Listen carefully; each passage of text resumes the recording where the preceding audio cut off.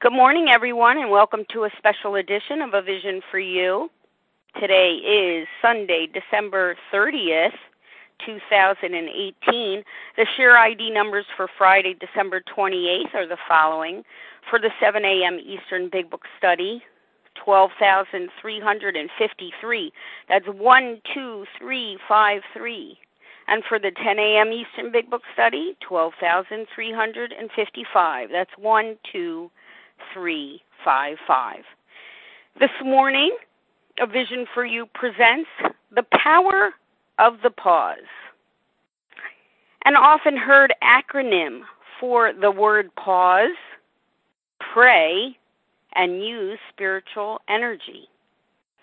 Dr. Samuel Shoemaker, the Bill Wilson spiritual advisor, said that a person must grow up and stop just using God and instead begin to ask God to use him or her. Real prayer is not telling God what we want. It is putting ourselves at his disposal so that he can tell us what he wants. Prayer is not trying to get God to change his will. It is trying to find out what his will is, to align ourselves or realign ourselves with his purpose for the world and for us. Step 11 states, sought through prayer and meditation to improve our conscious contact with God as we understood him, praying only for his knowledge of his will for us and the power to carry that out.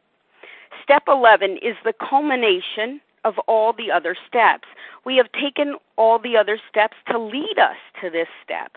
As a result of the inventory actions of steps 4 through 9, the life occupation of evaluation and correction in step 10, we have removed the obstacles that are blocking us from God. The Big Book's warning about needing to keep in fit spiritual condition begins its discussion of step 11. Step 11 has multiple daily applications.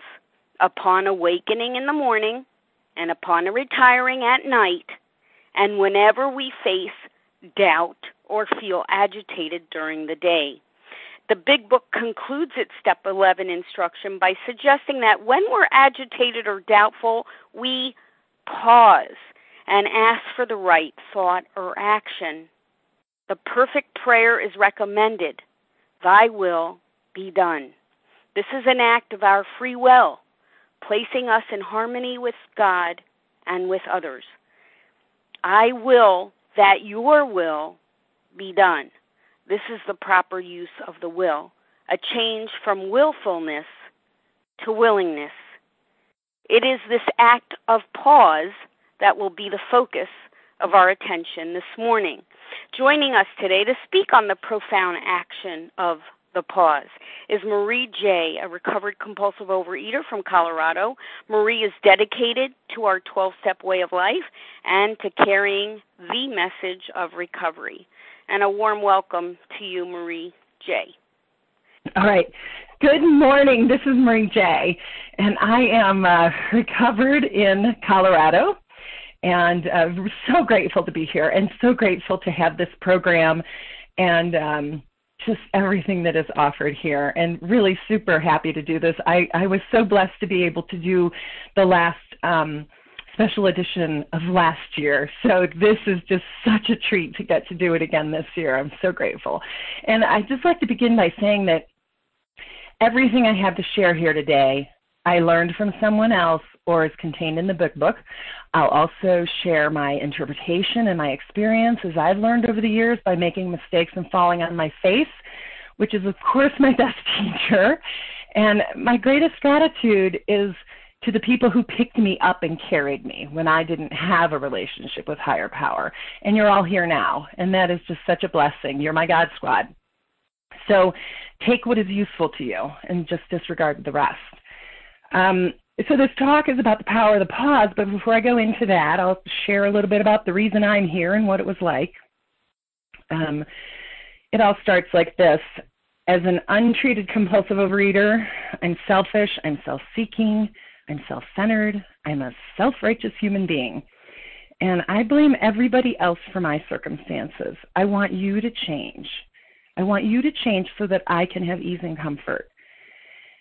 And as an untreated compulsive overeater, I'm going to rage until you bend to my will. And then I'm going to go to self-pity for the poor life I have because of you and how you turned me into this. So that's how I am in my untreated state. And then I'm going to go into self-loathing for becoming the person that I've become because of you.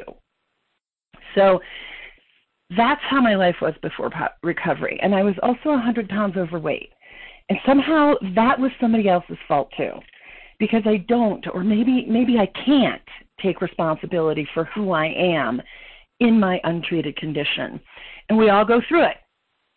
We're not that different. Maybe the way we act out with our substance plays out a little differently, but our minds all work the same way in addiction, and that's why we use this big book of Alcoholics Anonymous, because we all have this mental thing going on. And we wouldn't be saying, yes, that's me, and I need this thing too. I want what you've got, this thing that we call recovery. But am I willing to do what you did? So that's the first question. Am I willing to be, and am I capable of being honest? Because honesty and willingness are the two must-haves in this thing we call recovery. So I wanted to start with my favorite line of the big book on page 13 and 14. I found that this has become one of the most important go-to instructions for my recovery. And it says at the bottom of 13, belief in the power of God plus enough willingness, honesty, and humility to establish and maintain the new order of things were essential. That's my favorite line in the big book. So what's essential to recovery is first to believe in the power. So we're instructed to come up with our own understanding of God, and that doesn't need to be a barrier of the entry. But this instruction tells us that we have to believe in the power of God, the power. And I never really understood that because I had created my understanding of God, and that's as far as I got. So God was a creation in my mind in the beginning of recovery. And that was sufficient for a beginning, but I failed to go to the next level and develop a relationship with God, to experience the power of God. And it took me a few years of practice before I even believed in that power, the power with a capital P. And there's a distinction between believing in God and believing in the power that God can have in my life.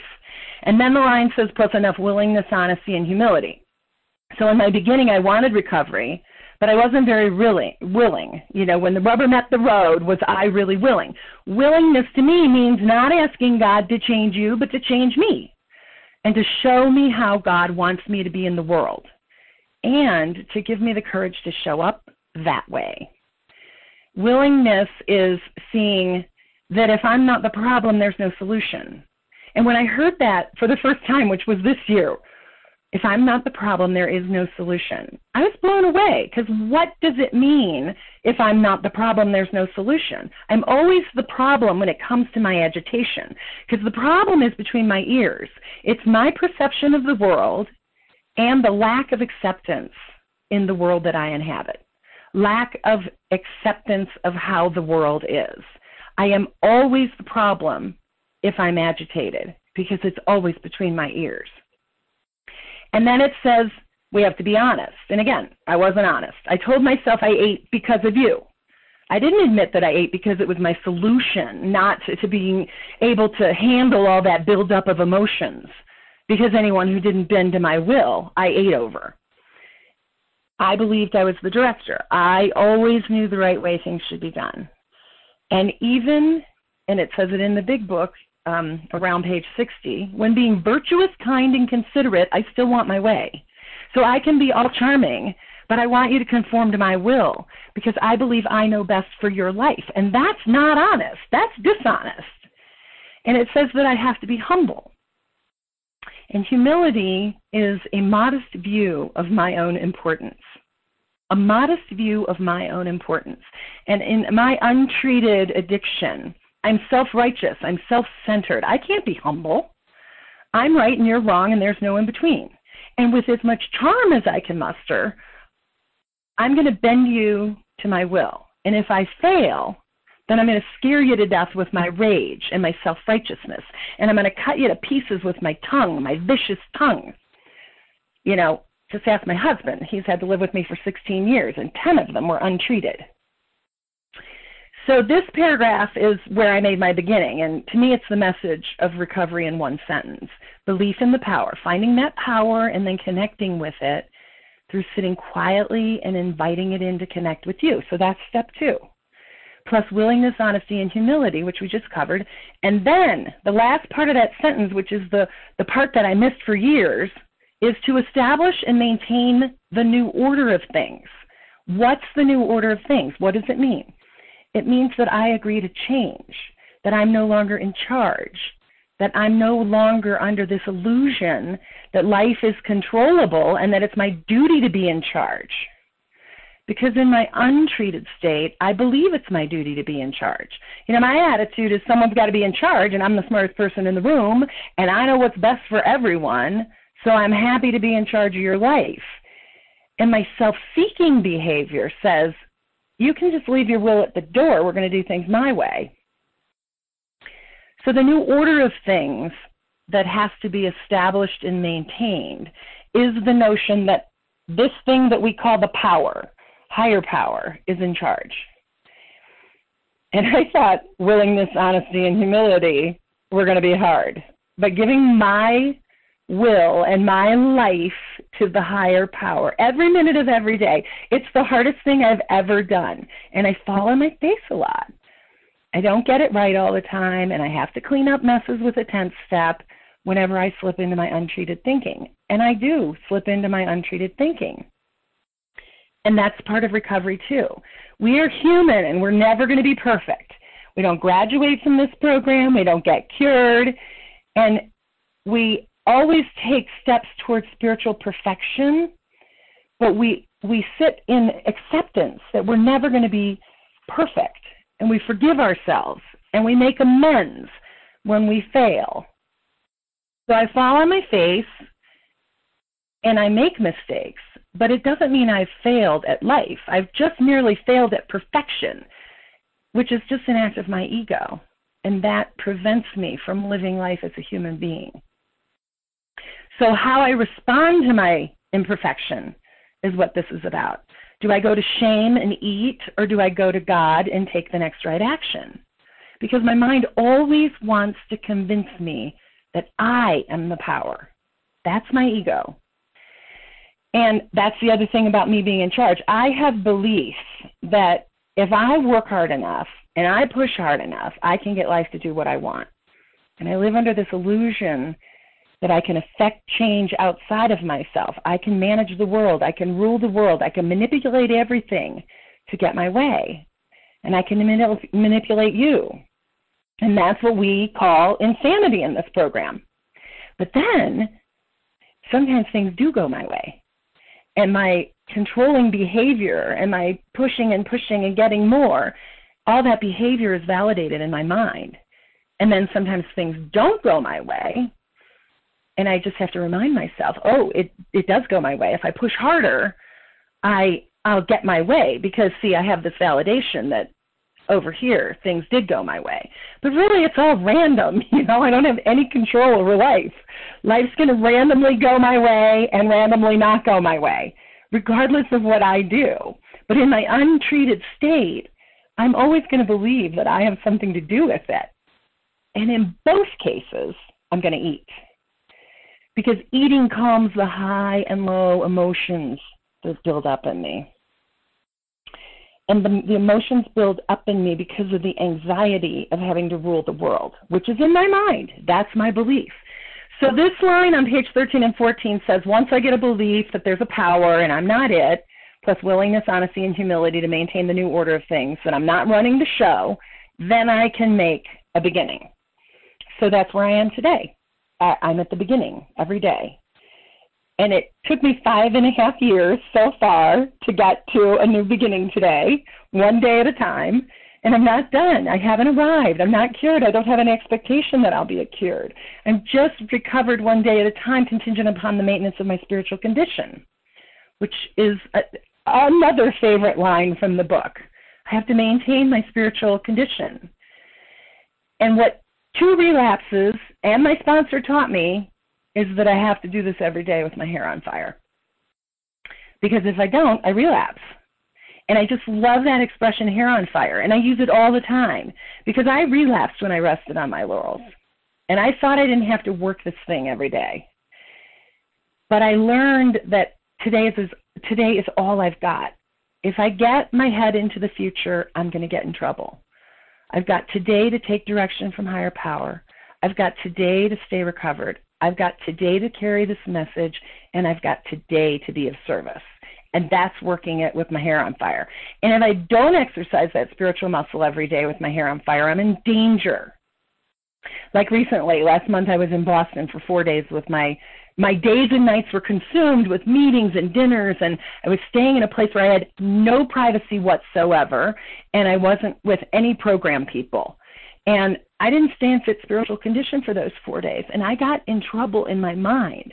I was really grateful that I didn't eat, but my behavior when I got home turned into self-reliance and my self-will, and I was just a mess. But fortunately, I do work this with my hair on fire most of the time, and I had enough recovery under my belt to get reconnected and surrender. But it scared me because the last time that happened, I relapsed over 2 years ago. I disconnected from the power, and I was operating from self-will, and I was reacting to everything, and I was just so grateful to get back to sanity and back to my program and back to God. But I have to work this thing every day. So what's been happening to me this year is a deeper level of understanding of this pause in the big book. And I'm telling you, my life has been transformed once again, that this thing just keeps growing and getting bigger and bigger. And the lessons in the pause for me this year have been really hard and really painful, but really rewarding too. So on page 87 in the big book, the quote is, "We pause when agitated or doubtful and ask for the right thought or action, reminding ourselves we are no longer running the show, saying many times a day, 'Thy will be done.'" So I'm going to start with that last phrase, "Thy will be done." What does it mean? So I'm going to read an excerpt from one of my favorite 12-step authors, and the quote is, "God's will for us is the same. We are all designed to become as conscious as we can in the situation we inhabit." So we're to be as conscious as we can in the situation we inhabit. And what I believe that means is life is in session with all the ups and downs, with all the disappointments and achievements, and if we live with consciousness and acceptance, then we're doing God's will. And the text goes on to say, the more conscious we become, the more we actualize our humaneness. So that tells me God's will is for me to become more humane, which is another word for more loving. And finally, the quote says, "What we truly desire is to navigate reality in which we find ourselves in such a way as to maximize reciprocity and love. God's will is simply what is in the moment, always containing the possibility of expansive living." So I'm going to read that one again. It's a little mouthful. What we truly desire is to navigate the reality in which we find ourselves in such a way as to maximize reciprocity and love. God's will is simply what is in the moment, always containing the possibility of expansive living. So navigating the reality we are in to maximize love and look for ways all the time to live expansively. That's God's will for us. I just love that. So back to this instruction on page 87. We pause when agitated or doubtful. I love the way the authors use the word agitation because I can apply that word to every negative emotion I feel. I think they really worked hard on choosing this word carefully because I can say that when I'm feeling anything else, anger, disappointment, betrayal, sadness, all of these emotions cause a disturbance in me. All of them are agitation. So when I'm feeling something that's not love, not kindness, all I have to do is check in and say, okay, I think that's agitation. It just makes it simpler for me to identify. And then the other word is doubt. And, doubt comes down to fear, and that's also agitation. I'm disturbed when I'm feeling fear. So anything that I'm not feeling that is not love that is God's will for me, to be able to navigate this reality that I find myself in. Anything that is not love qualifies for a pause. So I don't have to stop and go, is this agitation? Is this fear? Is this doubt? I just have to pay attention to anything that is going on that is disrupting love. And then I pause. So for me, this is where I spend the majority of my day. And I don't mean to sound funny. I don't mean to have false humility here. My mind is a dangerous place, and I'm really clear about that. I spend all my time in the pause because I'm not so recovered that my judgment of others isn't my first thought. When I get uncomfortable, when I'm agitated, my first thought is, whose fault is this? And trust me, it's not mine. I just want to blame someone else because I'm uncomfortable. And then bam, right there. If I can catch myself in that moment of insanity and pause, that's it. That's the beginning. That's the pause. And it happens in a split second. But of course, at that same moment, I'm fighting my character defects that are rising up out of dormancy to join the circus that's going on in my head. So I got self-righteousness coming up and saying, hey, wait a minute, I'm the one who's right here. I am right and you are wrong. And self-pity comes in and says, oh, God, I got this life and my life is so hard. And blame comes up and says, oh, if only you would act this way, then I could be fine. So it's not easy to pause in the thick of my mental gymnastics that are going on when I get agitated. So earlier in my program career, I was just practicing the pause in my marriage because agitation was really easy to identify in my marriage, and it was really loud. And just about anything my husband did would cause me agitation, and that's just the nature of being married to an addict that has control issues and self-righteousness. And I'm not talking about him; he's not one of us. That's me. So here we have two completely different personalities living together 24/7, managing kids and housework and priorities and work and general life stuff. And my untreated addiction to control makes me judge first and then maybe pause later. But that's not really pausing. If the moment passes and I've reacted, then it's a 10th step that I got to do to go clean up whatever mess I made. So my marriage was the best place to start learning about this pause. So it's simple to see the need to pause, but in the moment, it's just not really easy to do. So you can picture me, because this is literally what I did in the beginning.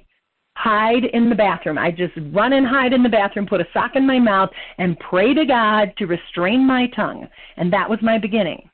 And for someone who judged and raged all the time, it was a good beginning. It was progress, man. And over time, it worked. I just kept shoving a sock in it and running into the bathroom, and then I go right a 10th step and make a call to one of my God Squad. And after a while, it seemed like magic because I stopped raging. And then it seemed like my husband changed. So, isn't that funny? My husband seemed to change when I stopped yelling at him. You think? But I was changed in this process of the pause. I was changed. And I didn't want to look at how I was being, and I didn't want to ask God to step in and show me how I needed to change and grow. I didn't want to look at my rage. But in those moments of agitation, I was feeling betrayed and angry. And I just wanted to let him have it. And that's how I operated in my untreated addiction. But I practiced it over and over, and I paused in agitation and doubt. And then everything changed. And it took time, and I'm not perfect, and I still bark now and then, but I have made spiritual progress. And when I fail to pause, I got to suck up some humility and make amends. And that's uncomfortable too. But I don't like it at all when I break out in bad behavior. I don't like it at all when I forget about the pause. I just don't want to be that person. But she's still in there. She's imperfect, and I have to forgive myself and make amends to those I harm and pick up the pieces and move on and not live in shame and guilt and remorse.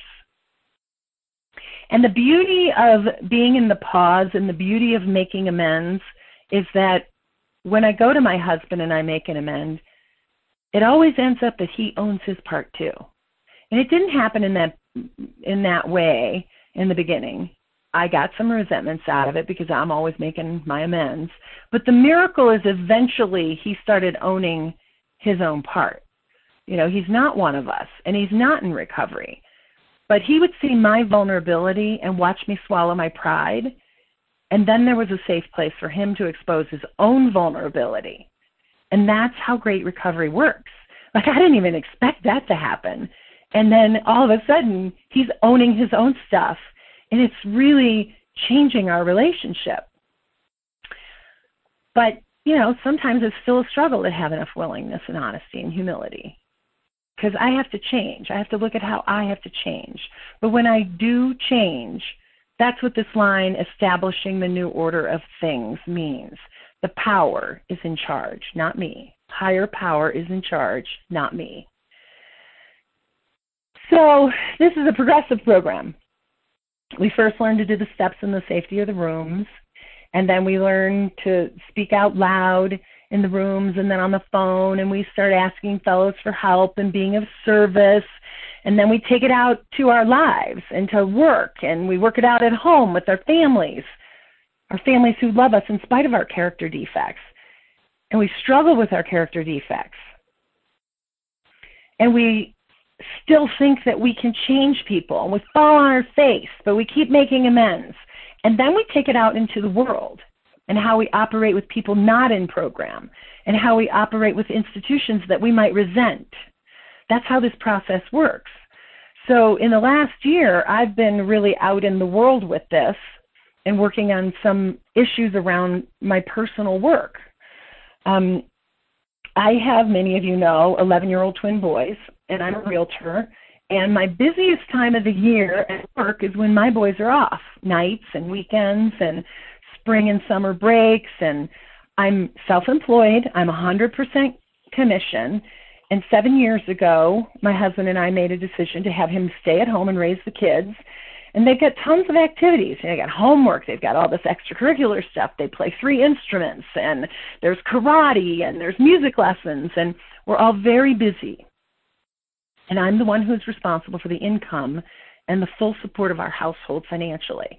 And I've been praying to God about being more available to my family because of this work that I have. So I work around, 10 or 12 hours a day in my busy season, some nights, a lot of nights, and all weekends. And those are the times that my kids are on break. And it can be scary, because I never know when the next house will sell. I never know when the next buyer will show up.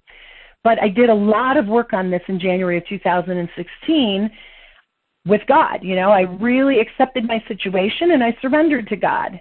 And I surrendered my fear around financial insecurity. And that was the last of the 9-step promises that I really got.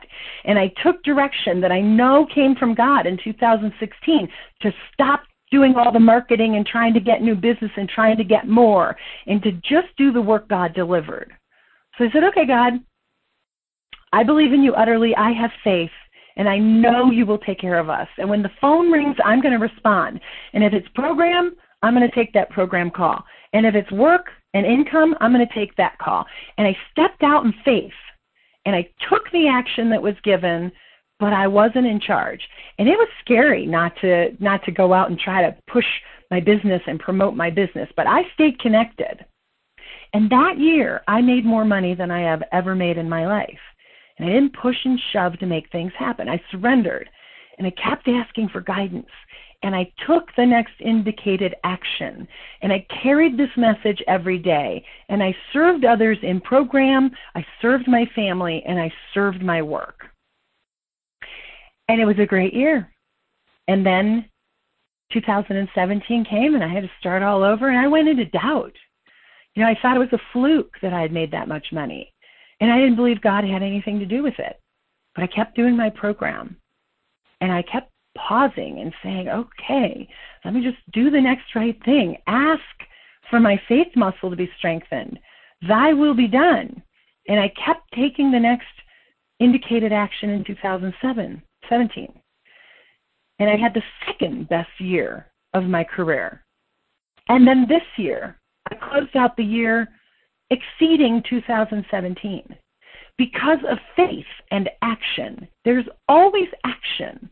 But I paused, I gave it to God, and I took the next action. And so people are always asking me, oh my God, how do you keep the pace up of being a business owner and mom and working 7 days a week and doing all the sponsoring you do and speaking and lots of program? And it just comes down to a simple but disciplined spiritual practice. Everything led by higher power. I am very disciplined in my spiritual practice. And it wasn't always that way. I had to relapse twice before I said, oh, this thing is real. This thing is real. I am a real compulsive overeater. So I make time every day. That is my first and most important priority of the day, to connect with this power. And I stay in steps 2 and 11 all day long, all the time, constantly asking for the power, asking for the continued faith in the power, and asking for God's will in everything I do. And I'm not spiritually perfect. I fall down into self-will. I fall down into self-reliance, and I let my ego convince me that I'm doing God's will when sometimes I'm doing my own will. But I get clarity from God when I stay connected and when I allow myself to be changed. I have to allow myself to be changed. It's that simple. And it's not easy, but it's infinitely better than the alternative. The alternative is I go back to living as a rageful, unhappy, undisciplined, sick puppy. So the biggest thing that happened in the pause this year for me happened in the last 8 weeks. So I'm so glad to be able to share this with you. All year long, I've been asking God how I can have more time with my family. And if it was God's will, I would consider doing something else. So, I could have nights and weekends off and have time with my family. And, all year I wasn't getting any direction, and I'm, still doing the work. I'm still doing what's put in front of me, but I'm getting a little impatient with God, saying, hey, you out there, I don't hear your direction. I need you to speak louder. I can't hear you. I don't know what the next right action is, but I know it's coming. So I'm just going to stay here in this pause of knowing what I'm supposed to be doing here. And I keep working. And then late in October, my best friend of 51 years shows up and asks me to come into her business and to run her account management group. And she's ready to offer me an equity position and a smaller salary than I'm accustomed to, because they're a startup company. But they've been in business for 4 years. And it's work that I did for 25 years before I got into real estate 13 years ago. So it's work I know. I'm totally qualified to do it. There's no nights. There's no weekends. There's nobody who's going to call me at dinner time and ask me to show them a house right now. And there's no one that's going to call me at 8 a.m. the day after Christmas like this year, wanting to meet with me in an hour, and I go. But they're a startup, and I'm going to have to take a pay cut and make it up in equity, but the equity could end up being a couple $1 million in a few years when they sell the company. And these 3 founders have been at it for 4 years. They have customers. They have an innovative product, and they're bringing me in to help scale it. And it just looks like a dream job. And it looks like God has answered my prayer. But I'm afraid about the money, and I'm afraid about my best friend being my boss. So it's not the exact thing I asked for. I ordered up a job that was stable and easy with lots of money, weekends and nights off, and lots of vacation, and I wanted God to send what I wanted, not what God sent. But I recognized it, and I paused, and I asked for direction. Is this what I'm supposed to do? Because mostly I believe in the power, and and some interesting things happened. First, my real estate business for winter ended November 1st, which doesn't usually happen. Everything I listed sold, all the buyers I had were in their homes, and I wasn't working. And that yet doesn't usually happen until about mid-December. And I had made great money, and I had 6 months of expenses in the bank. So was it odd or was it God? Was it odd or was it God? Was this the direction? So everything pointed to taking this action. So we did a temporary contract employment just for November and December while I'm in my winter months. And I kept asking God, how can I be of service? Help me to stay willing, honest, and humble in this process. And I went to work for her for a couple of months. And then there was the discomfort that happens when we go into the pause, because I'm an addict and I'm impatient and I want what I want when I want it. And I wanted answers. I wanted to know if this was my path. I was uncomfortable sitting and waiting to see, was I going to make a change? And in the meantime, I'm not working on my real estate. I'm not preparing for spring. I'm not reaching out to people to build my business. I'm not taking action in that other job. And so I go into doubt. I go into fear. And I have to stay in this pause for 8 weeks. And it's painful. But I keep asking God, bless this path or block it. Give me clear direction and give me the courage to carry it out. And I ask for faith that I will be given what I need and my family will be taken care of regardless of the outcome. So it takes 5 weeks and then I get my answer. God blocked it. I got clear indication that this wasn't going to be a fit for me in my life as it was today, and that I was to finish December and go back to real estate. And what is beautiful about being in the pause and staying connected to the power is I didn't have any question. I had no doubt about this guidance. I had no remorse about this decision. And I was walking away from a huge position of retiring with lots of money in 5 years and this being able to pay for my kids' tuition to college in 6 years. And then I started thinking, wow, this money thing's a really big motivation for me in this whole job. And I realized that most of the year I've been focused on money because I've been thinking about how am I going to pay for college in 6 years. And in that process, I lost my financial faith, even though for the last 3 years, God has been providing for me. And the promise of the 9th step that says fear of economic insecurity will leave us. Well, my fear of economic insecurity came back because, I have a lot of financial responsibility. For 4 people in the world, I'm 100% commission, so I can get caught up in self-reliance around making money. And I had surrendered all that, and I have had freedom from the fear around money, and here it was in my face again. And that was driving all this stuff I was doing for the last 8 weeks. And the funny thing about it, funny not so ha-ha, I am financially secure. I got money in the bank, I have a retirement account, and I've made great money for the last 3 years. So what was happening here? I was just reigniting fear from untreated thinking. My ego showed up, and I went into self-will and self-reliance. I wasn't really paused asking for the next right action.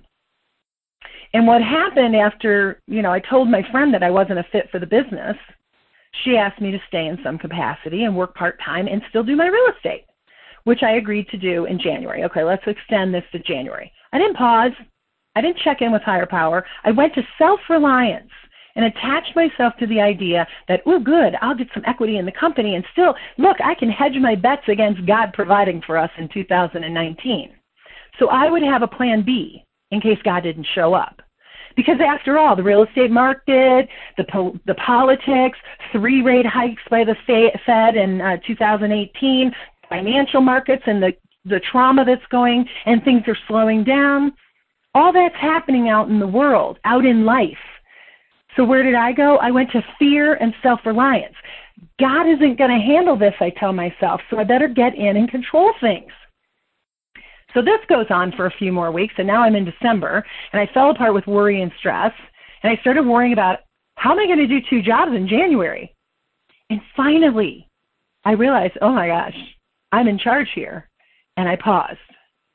And I spent some time reconnecting with higher power and meditating and writing and going into outreach and asking my God Squad for help, asking for people to help me work this out, you people on the phones.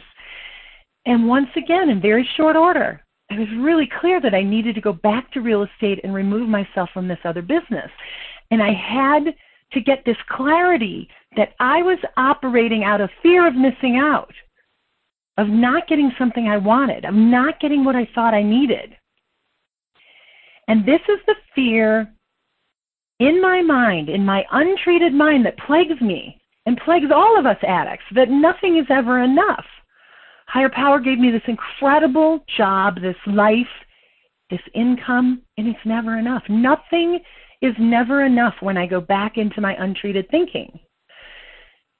And sometimes, since I believe my life is not perfect, I want more and different than I have been given. I don't want to accept the life I've been given. And when I got clear, I got it all worried because now I had to go back to my friend again and say, I can't do this. I have guidance that says I need to move on. And so I called her. And I prayed and I asked God for clear guidance for the conversation to have with her. And I called her and she said, oh, I have news for you before we start. You know, our board's decided to change our direction and focus on this other area, and we're redeploying all this staff in the area that we're going to expand with you. So we're not going to move forward yet on that area of the business. Okay. I just wanted to laugh. Like, okay, is it odd or is it God? I let go and it fell into place exactly as it was meant to be. So sometimes the answers come immediately if I pause and ask for direction. And sometimes it just feels like intuition rising up in me. You know, I might feel some fear at taking the action, but the answer is always clear if I remain connected to this power and I earnestly seek. It tells us in the Big Book, earnestly seek and the answers will come. And the Big Book also says how we're often surprised how the right answers come after we've tried this for a while. So one way that I get away from self-reliance to the pause is to ask myself all day long, where's God in this? And lately, the answer is always behind the door I slam shut in God's face. You know, God is always there. And willingness means opening the door that I closed. God doesn't close doors. But God cannot take what we will not give. I close the door and I go to self-will and self-reliance because I take the power back and I play God. And the pause is hard because it makes me look at my patterns. It makes me look at my resistance. It makes me look at my character defects.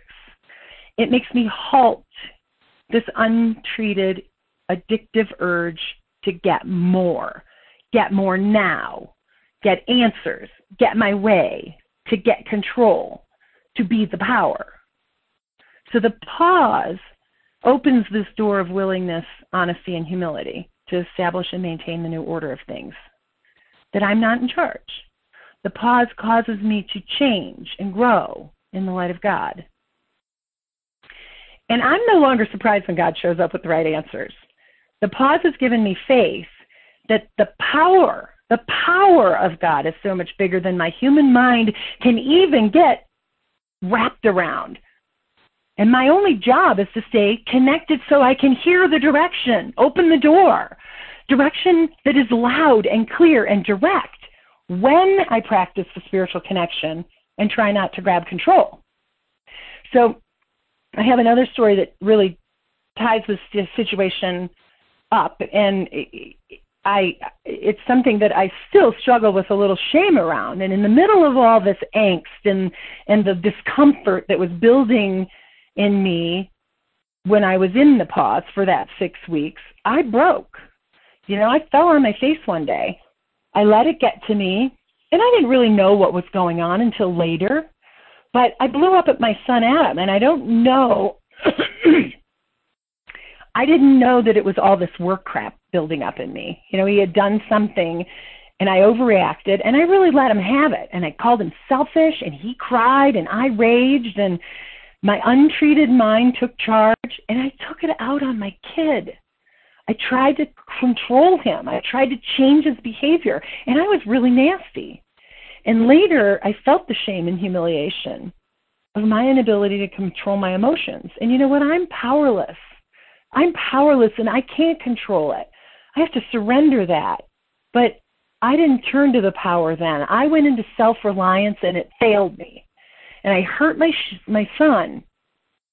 and I was full of shame, and I did a 10-step, and I made amends to my son, and then I made amends to his brother and his dad for having to witness my behavior, and I was forgiven, but I held on to that shame for a while. And what I know is that shame doesn't serve anyone. It's so easy to go into shame and get stuck there in morbid reflection. So I had to go to God and ask God to remove this character defect. I fall down and I take things out on the innocent. I hurt people. Even recovered people fail at spiritual perfection. And I know it serves no one to wallow around in shame and guilt. That only leads to medicating with food. And I have to work this thing with my hair on fire. And I have to make sincere amends. And I have to change. And I have to let God have it all. And it was a really great lesson for me. It was painful. You know, God continues to show me all the places I'm not paused. And when I'm focused on this pause, when I'm agitated or doubtful, then I get to see everywhere that I'm not paused. Because I can't change what I can't see. So I'm not arrived. I haven't arrived. I'm a spiritual being having a human experience.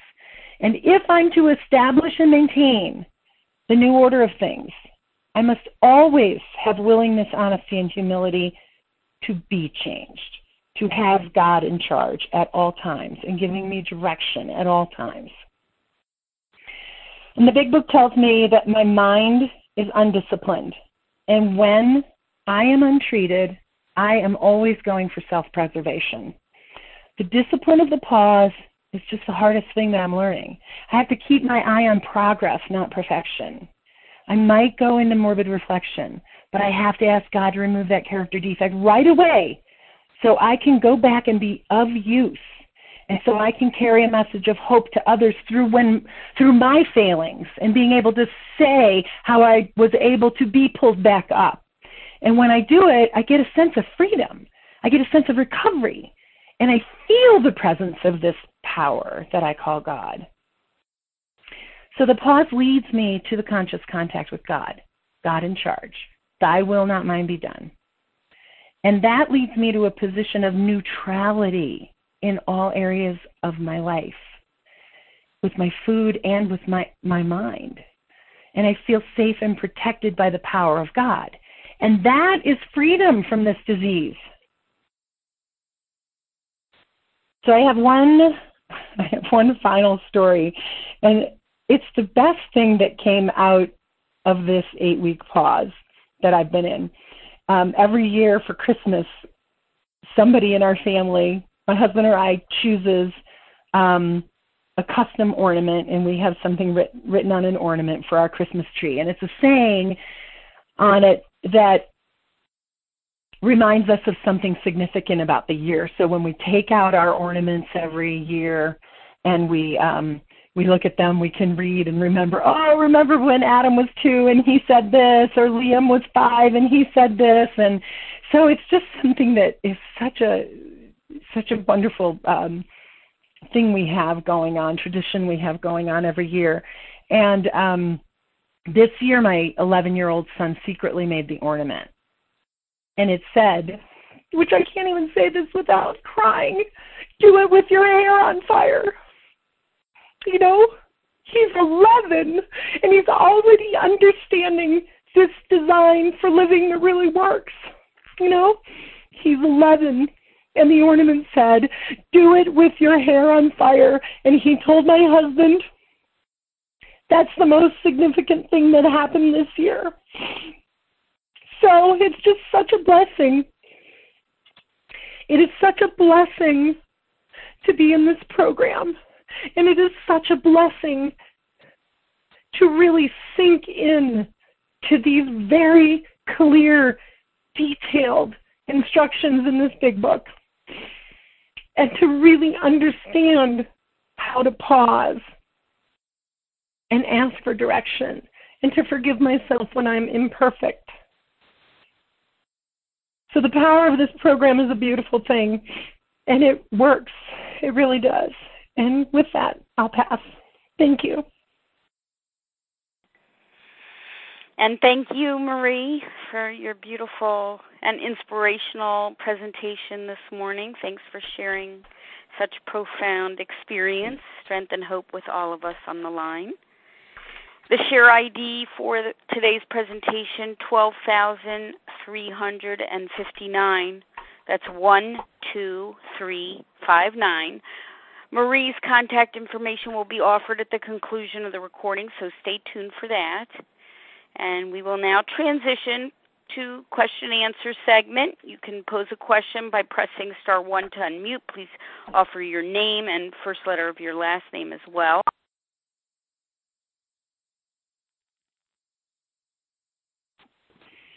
Who has Ginger a question? C. Ginger. Cynthia C. Cynthia C. Bonnie B. Bonnie B. Elizabeth D. Yeah, got in. Maureen H. Maureen H. Elizabeth Shannon D. S. Shannon S. Matthew F. Matthew S. I have Ginger C, Cynthia C, Bonnie B, Maureen H, Shannon S, Matthew Toby. S. Toby W. Toby W. Okay, that's Elizabeth D. Elizabeth D. We'll tack you on the end there. Okay, that's a great group. Everybody, please mute. Thank you very much, except for Ginger C. Ginger, your question, please. Hi, good morning, Leah. Thank you so much for your continued service. And Marie J., wow, beautiful, beautiful. And what an ending, the connection with these families and what they're experiencing. You know, our example is pretty profound. So incredible. And, you talked at the beginning, and I just love this when you read it on page 13, belief in the power of God, plus enough willingness, honesty, and humility. And, it's one thing to believe, but it's another thing to rely. And the book tells me God is everything. So I'm just curious, that was a big pivotal point for you in your recovery from what it sounded like when you were sharing. And, what was that moment like, or that experience? Was there something that you can pinpoint where that change happened, that you saw the power of God? And with that, I pass. Thank you. Thank you, Ginger. Oh, I don't know that I can go back and point to any one thing, but I do know that after my second relapse, and I learned about having to do this with my hair on fire every single day, that I only have 24 hours. I only have that 24-hour window to be of maximum service and to surrender. And so that's how I operate. I try not to get my head too far in the future, because when I go into the future, I go into fear, and God isn't there. God isn't in my fear. And I feel like I do this every day. I have to get up and do steps 1, 2, and 3 before I put my feet on the floor getting out of bed. I have to say, okay, I'm powerless, and I do believe, because this power shows up. And I know that in the beginning, I wrote down experiences of God so that I could see the little things that were happening. So I could see the little things and not just say, oh, that's a coincidence. So I could look at every little thing that showed up in my life to say, wow, that was God. That wasn't accident or coincidence. That was God in operation in my life. And as those built up, my reliance muscle became stronger. But I have to do it every day, and I have to pay attention every day. I don't write down the experiences anymore because the muscle's bigger, the muscle's stronger. I can see them. I can pay attention to them. But it started small, and it grew and grew and grew and grew. And it grows 24 hours at a time. And if I'm not connected in a 24-hour period, boy, I know it, because I don't feel the power. And then I have to sit down and make it my priority the very next morning, sit down and get connected to this power, because it feels incredible. It feels free. It feels powerful in me. And then I don't have to run the world. So I also, at the same time, feel this incredible sense of serenity. And I don't feel alone. I feel connected to the world, and I don't have to do anything. I can just rely and take the next indicated action. This is a program of action. I must take the action. So I have to have the courage to take the action that I'm given. Thanks, Ginger. Yes, thank you, Ginger C. Cynthia C. Thank you so much, Leah, for your service today.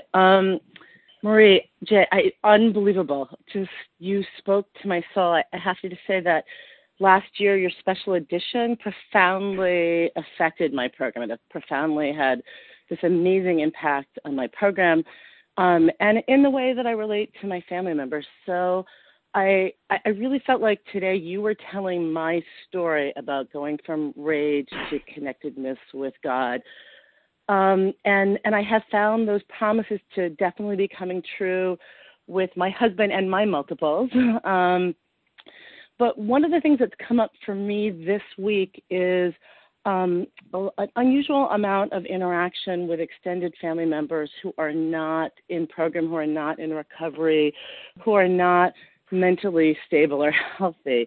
And we have a lot of interactions with them coming up this next few weeks. And I'm just wondering, you talked really about how you're applying this to your own immediate family. I'm just wondering how you're applying these steps and dealing with sort of the outside world or other people who may not be so stable or connected or invested in your recovery.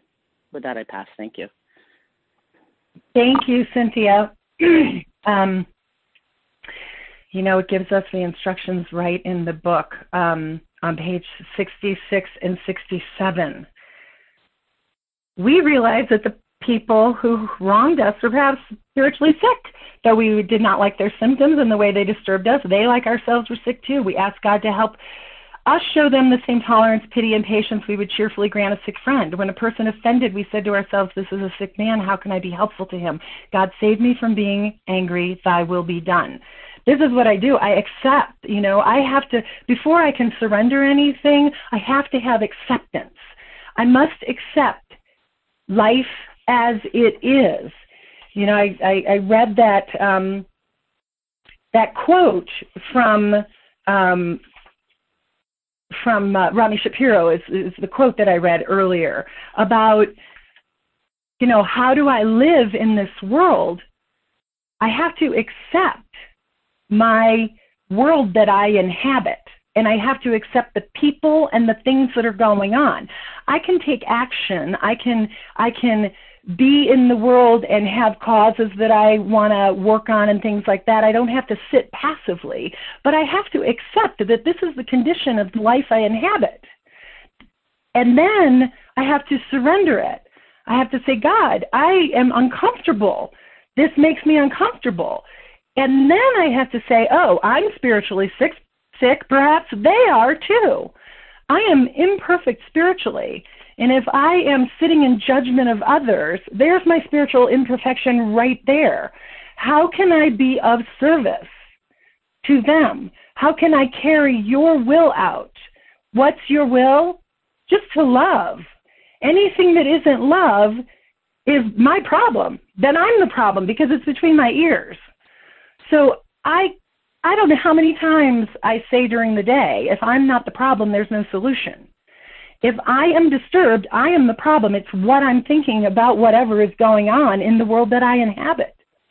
And how can I get to acceptance? And how can I surrender? And how can I ask God, this is a sick man. How can I be helpful to him? If I go always to everything with service in mind, I went into this job with service in mind. My friend needed my help, and I wasn't even sure I wanted to do it. But she needed my help, and I went in and said, how can I be of service? I'm not attached to this outcome.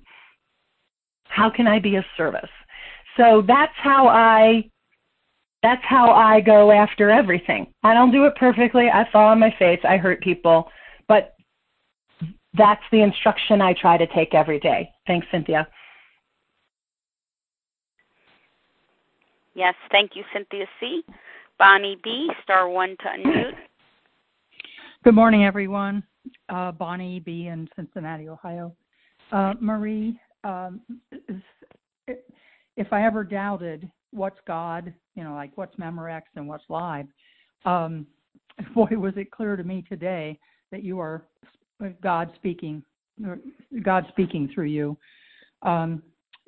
Again, you told my story in so many ways.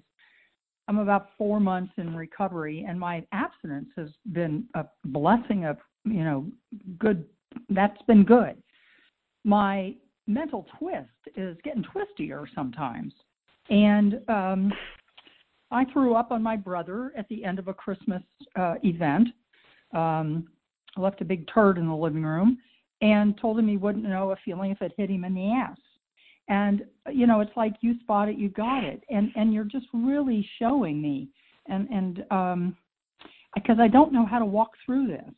I apologized to the group before I left. I did it in tears, trying to keep back my own shame and guilt. And now I've been kind of like hiding out from them and feeling like probably ought to go in the center of town and sit in my sackcloth and ashes. And I'm wondering how you help yourself, or how you ask God to help you get out of that terrible, icky, you're a piece of crap feeling when I fall on my face so much. Thank you, Bonnie. I love that you spot it, you got it. Oh, that's such a good saying. And congratulations for 4 months in recovery. Wow, that's incredible. Thank you. The hiding out in shame and guilt, it's so hard. After I did that to my son, the shame and guilt were just so bad. And then I go into this self-talk of self-loathing. You're better than this. You're more recovered than this. You've got a talk to do in 2 weeks, and look at who you're being. It's just incredible where our mind will take us. And that's just the ego. And, I have this thing up on, of course I don't have it on my wall right now to quote, but it's something that Gandhi said, and it said our beliefs become our thoughts become our words become our actions become our habits become our values, and our values become our destiny. I'm missing a few in there, but essentially our beliefs become our destiny. And so if we believe we are shameful and guilty, then that's how we will live. And the big book tells us we don't go to morbid reflection. Morbid reflection is shame and guilt. We don't go there because it's not useful to anyone. And our primary purpose is to be useful to God's kids, to be useful and to be of service and to carry this message. And we cannot carry and demonstrate what we do not have. So if I allow my thoughts and my beliefs to stay in morbid reflection and shame and guilt, then who am I useful to? I'm not useful to myself. I can't carry the message. I can't be out in the world. And so I have to stay with God until it's removed. And sometimes I got to be in the pause and be in the muck. And what I do is I sit and I write. I just write reality. Here's what's going on. Here's the shame and the guilt. Here's what's going on. What would God have me be? I write a letter to God. What would you have me be? What would you have me do? And I try to first mentally sort it out and put it on paper, get my thoughts down. And then I stop and I close my eyes and I go, okay, God, I know that you are not shame and guilt, and I'm not of any use to anyone. And I quiet myself and I get still and I say, come on in and inhabit my world, inhabit my mind, my heart, my soul, my body. Let me feel you in my body. And then I sit quietly and I get connected. And it's a practice. It doesn't happen right away. So a lot of people give up on meditation because, oh my God, I've been meditating for months and my head is so noisy. Let it be noisy and keep inviting God in. It's okay. Nothing that happens in meditation is wrong. Everything that happens is exactly in the plan. It's exactly in the right time. So we just get connected to God and we keep doing it. And if it's 5 minutes to start, fine. Do it 5 minutes this morning and 5 minutes tonight. If it's just writing a letter and trying to get connected that way, it's pulling God back in and reading the text that says in the instructions, we don't go to morbid reflection. It's not useful. How can I be of service? Thanks, Bonnie. Oh, thank you. Another bullseye. Thank you. Thank you, Bonnie B, for the question. Maureen H, your turn. Hi, good morning. Maureen H, compulsive overeater in South Florida. I feel like it was kind of asked with Ginger C's question, but I was curious because you talked about your 2 relapses. What changed either around your powerlessness with the food or with your relationship with God? And like, what were the biggest takeaways or changes that you learned from your relapses? Oh, great question, Maureen. What changed? Well, my first relapse, I didn't even know I was in relapse because I wasn't eating on my red list, so I never, got off my red list. But for a few months, I was just overeating, and I stopped. I didn't finish my 9th step. I had 3 amends left on my 9th step, and I just rested on my laurels. I got this. I feel great. I've lost 80 pounds. I'm so good. I'm so there. I'm so cured. So it was just my my ignorance of this is a 24-hour program, So I was just naive about the instructions. We have to work 10, 11, and 12. I never got to 10, 11, and 12. I didn't finish 9. And so I rested on my laurels. I felt great. I lost a bunch of weight. I got what I needed. And I didn't make my amend to my husband. That was the really big one. He harmed me more than I harmed him was my attitude. So I was still in really untreated mental condition. And then I really got into the big book. So my first relapse was prior to being on Vision and really studying the big book.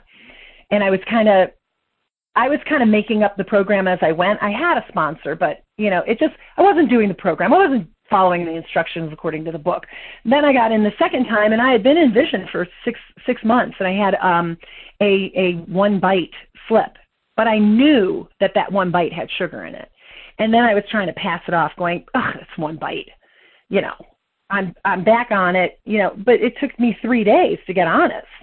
And I went to my sponsor and I said, "Okay, I did this." And I knew I did this. I had a bite of sushi, and sushi had sugar in it, and I knew it. And she said, "Okay, we're going to start over." Oh, and I just was heartbroken. We had been through the book. I was recovered. I was getting ready to sponsor. And I got honest, and I got willing, and we started over. And we realized, because the beauty and the gift of relapse is I got to go back and find out what was missing. What step did I fall down on? What was missing? And it was step 2. I didn't believe in the power. I did not believe that God could run every bit of my life. And my sponsor worked really hard with me to really get that connection. And so what changed was I got my hair on fire. I got my hair on fire, and I said, I'm the real deal here. I am the real deal. And I have to work this with my hair on fire. And that is a choice. That's a decision I make. I have to work this with my hair on fire. I got to be connected to God every day, or I am going to fall on my face. Thanks, Maureen. That was Maureen H. Thank you very much. Shannon S., your turn for a question. This is Shannon S. Did you call me? I did. Go right ahead. Thanks so much, Leah. Thanks. Thank you so much, Marie. Oh, my gosh. Amazing. I needed to hear every word. My question is, as time has gone on and you have begun working the program more and more, like your hair is on fire, could you describe some of your experience in your interaction with your husband? And, like, did you ever experience, like, him not getting it and how you kind of worked that through, or how you navigated that your life was changing in terms of your actions in your recovery work, and just describe a little bit of that? Shannon, tell me a little bit more. What do you mean that he didn't get it? Say that. Well, okay, so I'm just wondering, did you experience any tension around once you're in recovery and you're spending a lot of time on recovery work, was there any tension there or him not understanding why you needed to spend so much time maybe on the phone or in meetings or doing your step work? Oh, that's a great question. Yes, of course, there was tension, and he was really angry sometimes because, people would call at any time, and so I negotiated that with him, and I sat and explained it. And my husband and I have a 5:30 a.m. marriage meeting on Wednesdays and Fridays, 5:30 to 6:30 a.m. every Wednesday and Friday, and we sit and kind of do program in terms of we each get to speak and no one's allowed to comment on each other's where each other is. And we work out issues and we do boundary setting and things like that. And we've been doing that for 5 years, 5.5 years since I got in program. And that has been a good place to negotiate things. And I have explained over time, that, well, of course he was there for my 2 relapses. And I do a lot of my work with sponsees in the same room he's in. I'm on the phone and he can hear my side of the conversation. And so he hears a lot of program. But I've had to spend a lot of time explaining, this is saving my life. This has to be first, or I'm going to turn into that wild animal that you used to be married to. And so he gets that. But I negotiated the times. I said, okay, I have to do this program work. So I will do it either early in the morning, or I will do it while the kids are getting ready for school and you're getting them ready, or I will do it at this time or in the evenings, and you can pick. And that's when I will do it. But I need a few hours a day to be on the phone with people. And he picked. So I do my sponsoring very early in the morning before anybody's out of bed and while he gets the kids ready for school. So that's what we've negotiated. He never questions it. And sometimes I take calls later in the day, but I don't do any calls after 5 o'clock my time. That's what I agreed. I will be home on the nights I'm not working with the family, and I will not take calls. And when I work with people, I tell them that, and I text them, and I say I do calls during these hours, and we negotiate that, and that's how I stay committed to my marriage and my family, and I don't get consumed. It's like everything else. I work during these hours, I do program during these hours, I do my personal program all day long, but I carry the message and sponsor and take outreach calls at specific times. Thanks, Shannon. That was Shannon S. Thank you very much. Matthew S., your turn. *1 to unmute Matthew S. Good morning. My name is Matthew F. from northern New Mexico. I've been abstinent for 5 days, and one thing that has been mentioned several times is this notion of thy will be done. And for such a long time, as I've been floundering around in this program for the last couple of years before I got a sponsor, I thought thy will be done meant that God would do it. And I realized more and more that it's up to me to do it, to be quiet enough and to listen to God's will for me and be patient and to really do the work. So I want to thank you for letting me share and pass. Thank you, Matthew. And, congratulations on your 5 days of abstinence. You're the most important person in the room right now, and I'm grateful that you're here and willing. And, that thy will be done, that's the pause, and the pause sometimes is long and hard, and being able to stay in the pause and asking for God's will, but also the other piece of it is asking for my action. So thy will be done, but what's my action that I have to take? This is a program of action, and we have to make decisions and choices throughout that. And it's just so great to have you here and share that piece, and I'm really grateful for you. Thanks, Matthew. Thank you, Matthew. Toby W., your turn. Question, please. Thank you.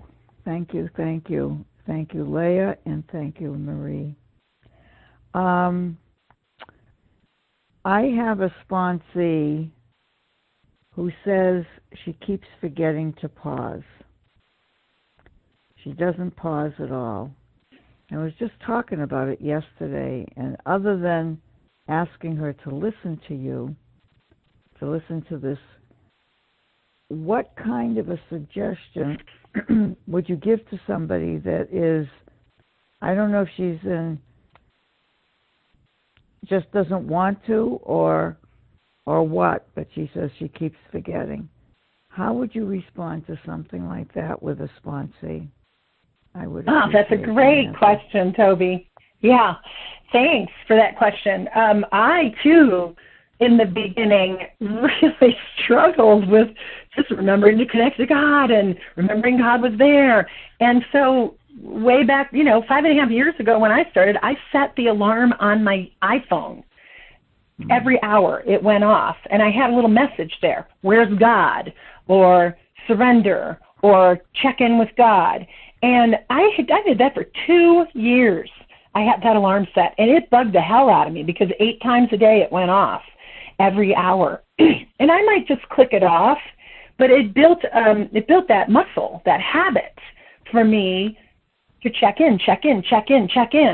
And when I get off track, like when they had the problem in Boston for 4 days and I got home, I set my alarm 4 times a day to go off because I got disconnected and I had to be reminded, who's in charge here? Who's in charge here? Who's in charge here? So that was the alarm that I set when I got back from Boston. So it still works for me to just give me a quick reminder to do a check-in. And I don't have to stop and meditate. Sometimes I do. Sometimes I sit for 5 minutes and go, okay, God, what is thy will? What is your will for me? What can I connect into here? So we all forget. We have incredibly short memories. That's our ism. And we have to take action to remind ourselves. So it might be setting the alarm. That's just the easiest thing for me because my phone's with me all the time. But what other ways? Ask her. What are the ways you remind yourself to do other things? Put it on your calendar. Do you run by a calendar? Put it on your calendar. Do you have a to-do list? Put it on your to-do list. I have a calendar that has every half an hour of the day. I could write down right on my calendar. So when I look at it, I go, oh, yeah, I'm not in charge. Okay, let me connect. Ask her, we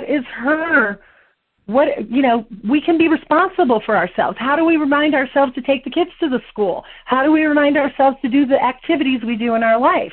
We build that muscle of habit. So build a habit. Thanks, Toby. Thanks, Marie. I had to chuckle because I, too, do the alarm system. There you go. Works, doesn't it? I didn't even stop to think that I should suggest that she do the same thing because I've been doing that for years. But thanks for the reminder. Okay. Thanks, Toby W. Elizabeth D. *1 to unmute. Hi, it's Elizabeth D. Recovered in Boston. Marie, what an incredible gift this morning your share was. Thank you so much. I related a great deal to your stories about your relapse during the Q&A time, and my relapse have followed very similar pattern. And I find myself on December 30th here, after 2 years of back-to-back recovered abstinence, and I've been in OA for 30 years, but this is recovered abstinence, feeling myself really close to picking up. And it scared me. It scared me, so my hair is now on fire. And part of this has to do with what's going on in life. You hear in the 12-step rooms, and there is a question in here, it's coming, I promise. You hear in 12-step rooms a lot, don't let the gifts of recovery take you away from recovery. And I'd like to hear what you might say to someone that you're guiding, or someone that you've been working with, or someone who's come back who you've worked with before, who is in a new romantic relationship. And I'm just trying to get out of my own way And, God brought this person into my life for a reason, and it was a God-centered dating process. And now we're settling into that. The romance is over, and now it's just life. And I am scared to death that it'll work out, and I'm scared to death that it won't work out. And I would love to hear anything that comes up for you as I say those words. Oh, thank you, Elizabeth. I actually am working with a sponsee who is in a new relationship, so I have a lot of exposure to this lately, and it's really powerful because what I believe is nothing ever happens by mistake. It all happens at exactly the right time when we're ready, and that's God's will. God's will happens when we are ready. So you're ready for this because it's happening, and that's what God has brought to you. It's time for you to start in this playground, right? You're extending out into the world. And if we stay connected and remember that our primary purpose is to carry the message and be of service. And so I always want more. I want more from my husband. I want more from life. I want more money. I want more for my kids. I want more. That's my ism. Nothing is ever enough for this addict, and that's my untreated thinking. So when I go into, wow, I want something from this relationship, and I need to get this, and you need to be this way, this is God letting us see the things we need to pause in. It is such a good opportunity for the pause. And, running into the bathroom, stuffing a sock in it, and asking God to restrain my tongue when I want something from you, or I want you to be a certain way, or I want you to change, especially when the honeymoon's over. Because now we all show up with our ugly warts, and I'm 16 years looking at my husband's warts, and he's looking at mine, and we are two very, very different people. And there's a book out. I just heard about this recently. I don't even know what it's called, but it's like it's something like we will marry the wrong person. Why will we marry the wrong person? Because we're all unique and different, and we all think that person is going to answer our prayers and fill our hole. We have to keep going back to God. God fills our hole. We make those people God. We make our sponsors God. I've done all this. I want you to fix my hole, my big old hole. If I stay connected to higher power, and I work this with my hair on fire, and every day I'm getting up and saying, okay, God, I'm going to connect with you now. Help me remember with my incredibly short memory today that you are in charge. Help me be of service to this person and not try to dig my claws in and get what I need, because I cannot get what I need from other human beings. I can only get what I need from God. That's the only place that my hole can be filled. And if I stay connected and keep this daily maintenance of my spiritual condition my number one priority, I'm going to fall on my face. I'm going to go and make demands of my husband. But I'm going to recognize it in the pause, hopefully before I trash him, and not have to make an amend, and go back to God. Because I'm human. I'm going to make a mistake. And if I go to morbid reflection and say, I'm such a crappy person, I'm so awful, and go to self-loathing, it's not useful. Go back to God. Get reconnected with God. That's what I have to constantly do, 24 hours a day, one day at a time in my relationship. It doesn't change. Every day I have to go back and get my resource from God. Thanks, Elizabeth. Bullseye. Thank you. Thank you very much, Elizabeth D. We can take a few more questions here on the line. Star 1 to unmute. Jason K. Jason. Gina R. Liz K. Jody EQ. Kathy K. Yvonne DH. Who did I miss? I have Jason K, Gina R, Liz K, Kathy K. Linda D. Jody, you missed. Jody EQ. And there's one other person. Yvonne DH. Linda G. Okay, Linda G. And I'm missing one person. If you could please speak up a little bit. I think I'm missing. Yvonne DH. Yvonne. Okay, excellent. Okay, that'll be the entire group. Thank you very much. Jason K., please go ahead with your question. Hi, this is Jason K. Marie J., I just wanted to ask how you, I struggle just thinking I have an answer, an intuitive thought from God, and how you distinguish that between maybe a selfish thought or a fear-based thought.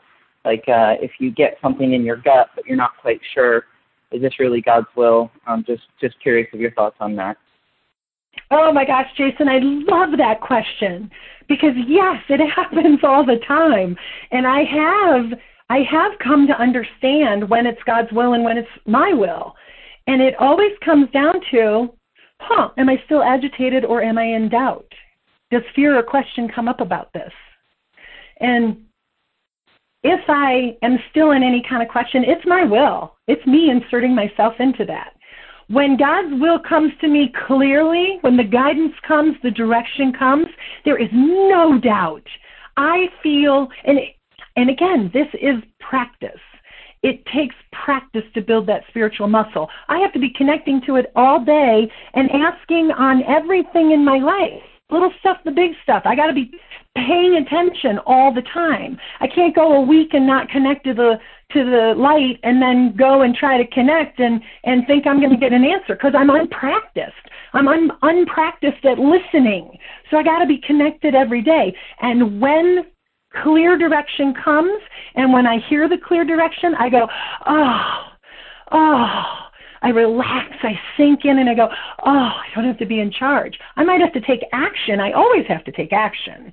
But I know that the direction is there. I might get a little afraid, like I need some courage to take that action. But I'm clear, and I feel freedom. And if I don't feel that in the direction, and I feel anything else that looks like agitation or doubt, then I stay in the pause. You know, that pause in that job was 5-6 weeks long. And I had a couple times where the direction was clear and I took it, and then I went back into my self-will. So I had to keep writing about it and going, okay, I think I'm still in the pause. This is so uncomfortable. This is so painful. I want answers, God. You know, but I'm willing to stay here until the answers are clear. There's something that I need to learn and grow when I'm still in the pause. So the distinction is, does it feel clear and does it make me go, this is in the flow. Yeah, this is the direction. Thank you, Jason. Yeah, thank you very much. That was Jason K. Thank you. Gina R. Hi, Leah. Thank you so much. This is Gina R. Hi, Marie. Thank you so much. It's so good to hear your voice. As you were talking, the idea of what happens with eagles popped into my mind, and the idea of, you know, even eagles need a push. And when little baby eaglets are, you know, supposed to get out of the nest, the nest becomes uncomfortable. The mom or whoever starts putting stuff in there to make it uncomfortable. And that's what it felt like as you were describing your situation and as it related to the fear of financial insecurity. But I'm wondering, were you able to get to like the root of that fear?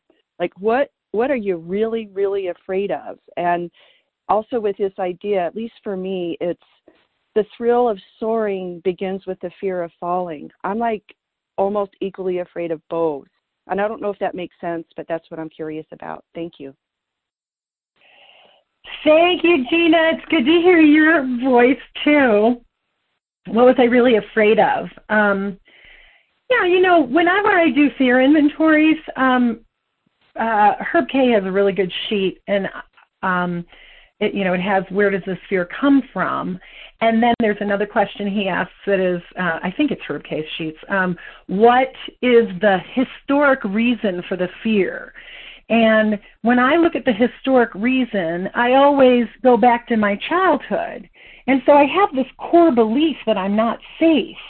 And I grew up in a family of alcoholism where there was unpredictable behavior. And once we start to understand that core and what happened when we were young and whatever was going on in our families, once I can look at that and see it for what it is and also say, okay, is that happening today? I'm a grown-up today. Do I have to attach myself to the fear? Do I have to, is that reality today? And how do I go to God with this? But it's so much a part of my underlying core that, that stuff comes up. That's a regular trigger for me. It hasn't been so much on the financial piece until this most recent thing. Like for 3 years, I have had full financial freedom and just reliance on God. But it was time for me to go deeper. So like you said, the mom puts the stuff into the eagle's nest to make the eaglet uncomfortable. God puts stuff in my nest to make me uncomfortable, to take me to the next level. Am I truly reliant? Am I truly in faith? Am I truly in freedom? And so I'm always challenged to dig deeper and look at these historical notions that I had as a child and bring them into the present. Not drag them into in the present and blame my husband for them, but to treat them with program and treat them with the pause. Okay, what's going on here? Let's think about this. Let's write about this. Let's pray about this. So I dig in deeper, and I'm just down to another deeper layer of the onion. Thank you, Gina. Thank you. Thank you very much. Liz K., your turn. Star 1 to unmute.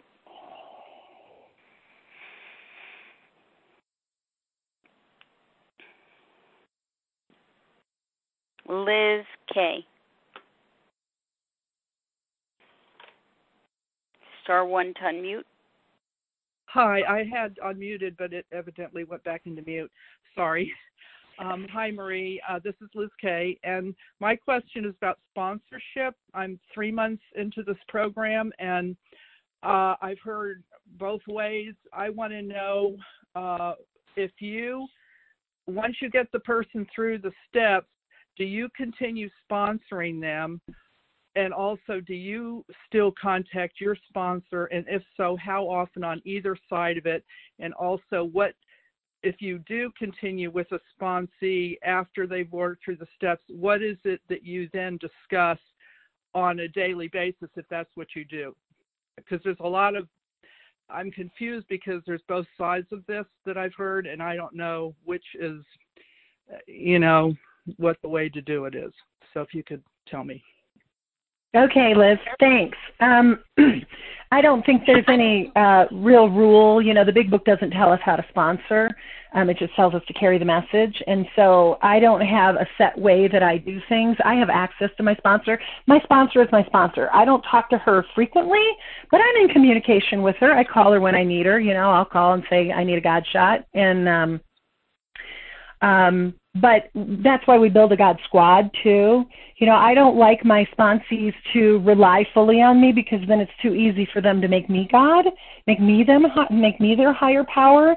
And so right away I like people to be getting on the lines, listening, putting their name out there, speaking, because when you speak on the lines and you share, people call you because they connect with what you said, and they pick up the phone and call. And so you start developing your God squad. So it's really important, I think, for us to have a God squad and other people we call. So I have a pretty stable God squad that I call and do my 10 steps with, and that I call and work out my issues with. And I call my sponsor for specific things that she's really powerful in my life about.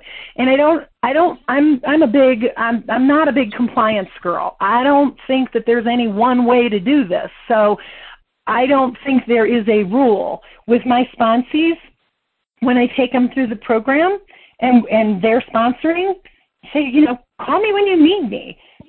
Text me, we'll set up a call.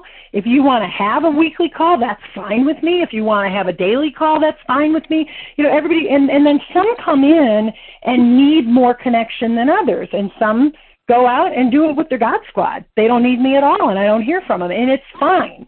Whatever works as long as you stay recovered. Now, I've had some go into relapse, and they come back, and what I hear from them is, well, I didn't reach out to anybody. I didn't keep carrying the message. I didn't do the work. So that's the most important thing is, are you out there doing the work? Once you're recovered, are you out there carrying the message and working 10, 11, and 12? And that's all I ask of my sponsees. So when people call and they're in trouble, I ask, how have you been of service? What have you been doing? Are you carrying the message? And the answer is always no.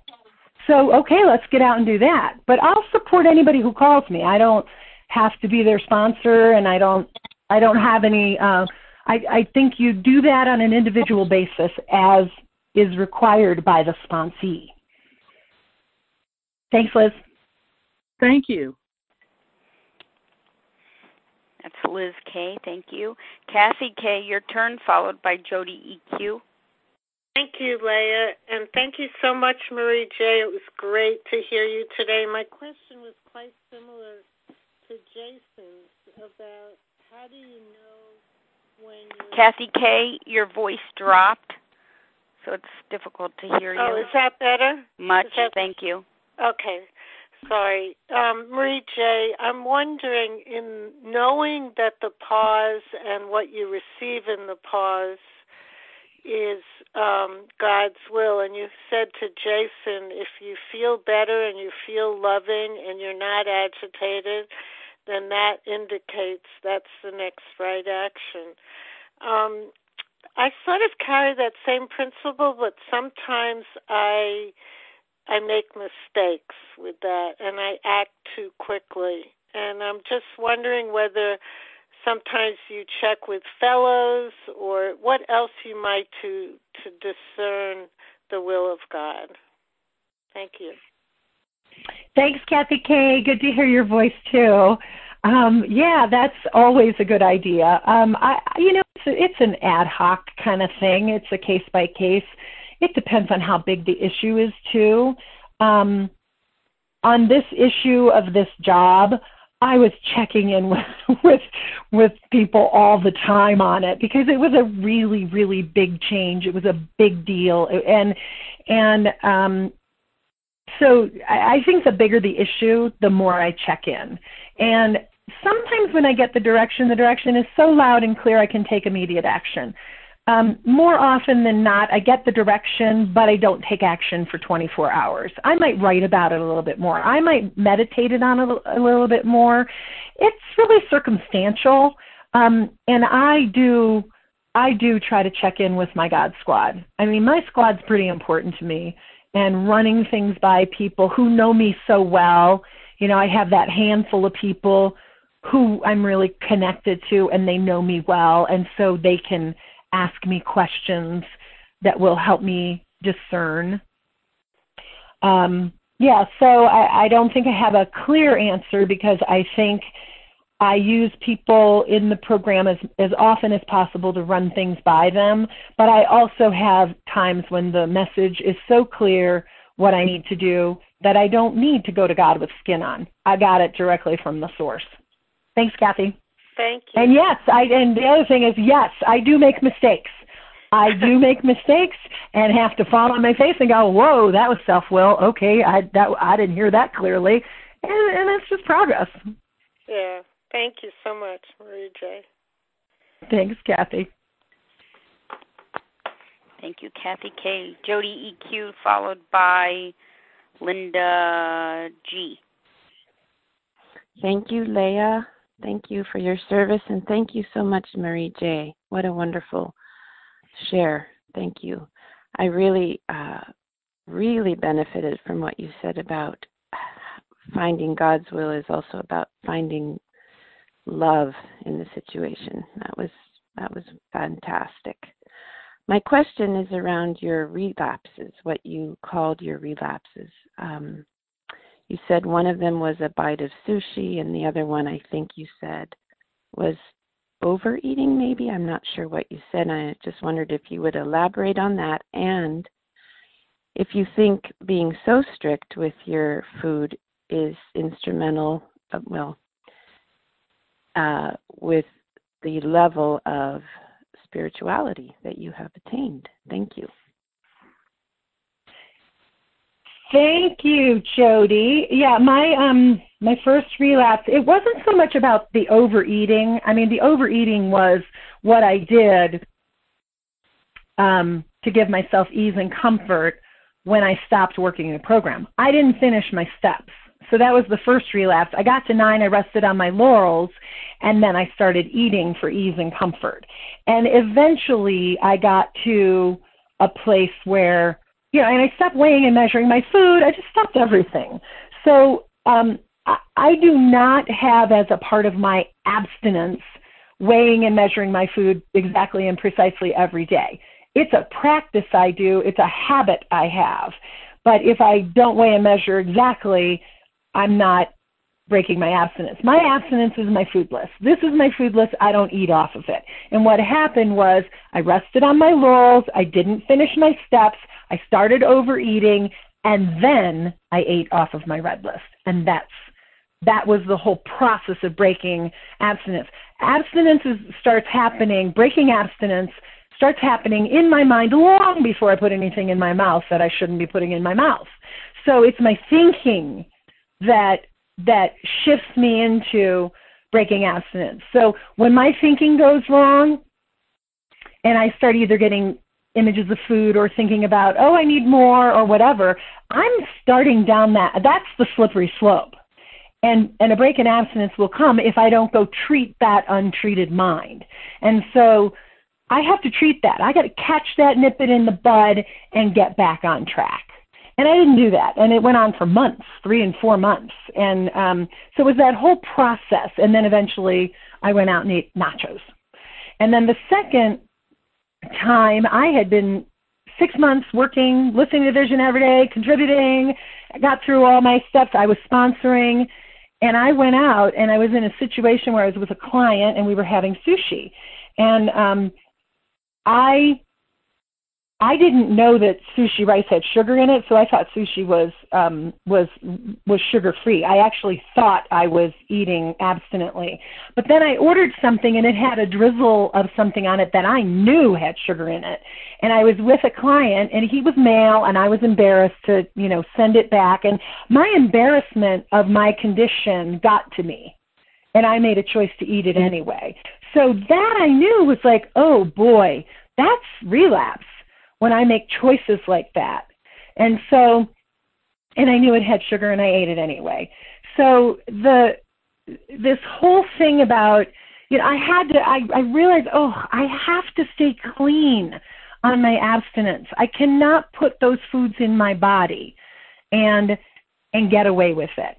And yes, that directly impacts my level of spiritual connection.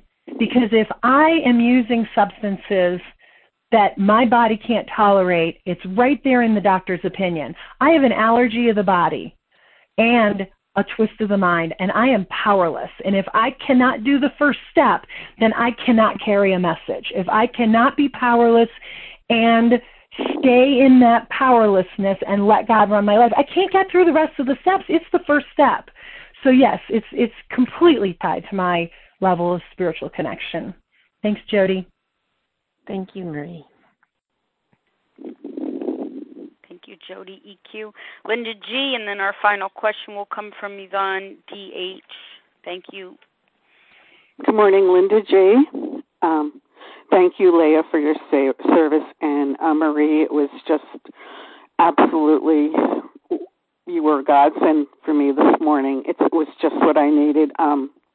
I'm actually in the same business as you, and I was blaming it for my breaks. So my question is, I was in another food 12-step program. I have to do all my programs on the phone because of where I live, 14 years, and I went through 5 AWOLs, Way of Life, where we do the 12 steps.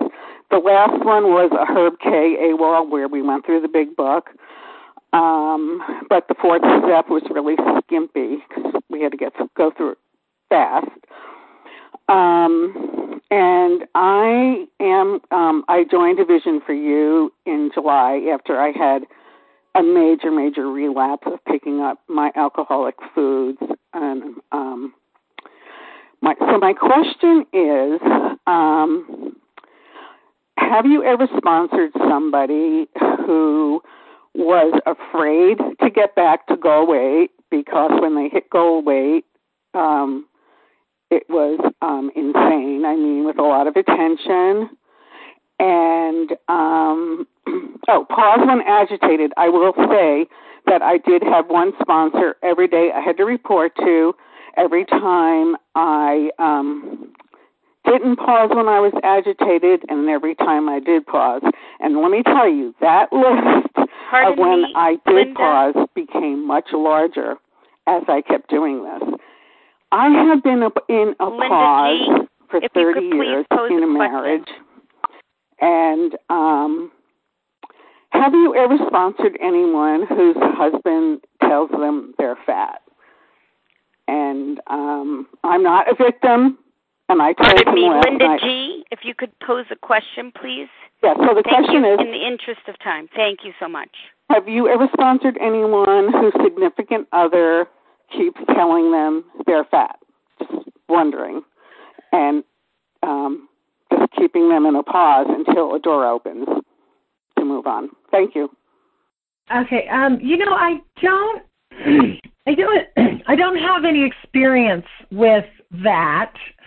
But my answer to that would be, relationships are hard and people are the way they are. And so we have to stay really close to God about that, and we have to keep working our 4 steps on our relationships, because there's all kinds of wacky things that happen in our relationships and all kinds of ways people show up in our relationships that we don't like.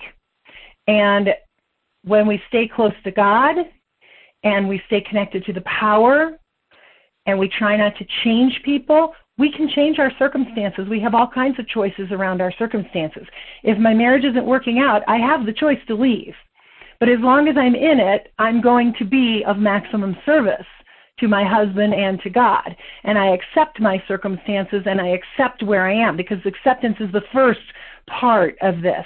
I have to accept my situation, and I either make a decision with God in charge to change my circumstances and leave my marriage, or I stay in and I do the best I can to make my marriage work and to work within what God has given me. I pause, I ask for direction, and I take action, and I learn how to do healthy boundaries that aren't raging.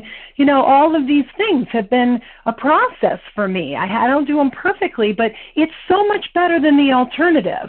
And I have chosen to stay. There was a time where I was thinking about divorce because of my marriage and the situation. But I was also in a lot of self-pity and blame. Now, I practice program with my marriage most of the time. And in that, we have to work out and negotiate a lot of difficult things. And I don't sit around like a doormat getting run over. But God leads. God always leads. God is in charge. Sometimes I fall on my face and do it wrong, but I always try to go back to God. How do I handle this situation? Thy will be done always. And I pause until I have the right direction. Thank you, Yvonne. Thank you. That was Linda G. Thank you very much. Sorry. Our final question does come from Yvonne D.H. this morning. Yvonne, *1 to unmute. Thank you so much, Leah, and thank you, Maureen J. Thank you for your share today. You really talked about my story. I'm a compulsive overeater and in recovery, and I'm calling from Germany. My question is about new behavior in relationships. I happened to be in a family gathering yesterday, and there was it was part of a self-fulfilling prophecy. Because I've got a brother which is very, very difficult for me, or I am difficult for him, or whatever. And everything happened just the way I thought, of course. And you were talking about putting a sock in the mouth and going to the bathroom, etc. Well, I left the room twice. I left the room twice and tried to breathe and do things I could. So I tried to change my circumstances. And I tried not to change him, and I tried to get hold of God, but things got very difficult, more difficult. I was like sitting there with my hair in fire, and it was really difficult, really difficult. Of course, I can't stop him, and he went on talking and talking and talking and stepping on my toes, and no boundaries at all, just like it was in my childhood.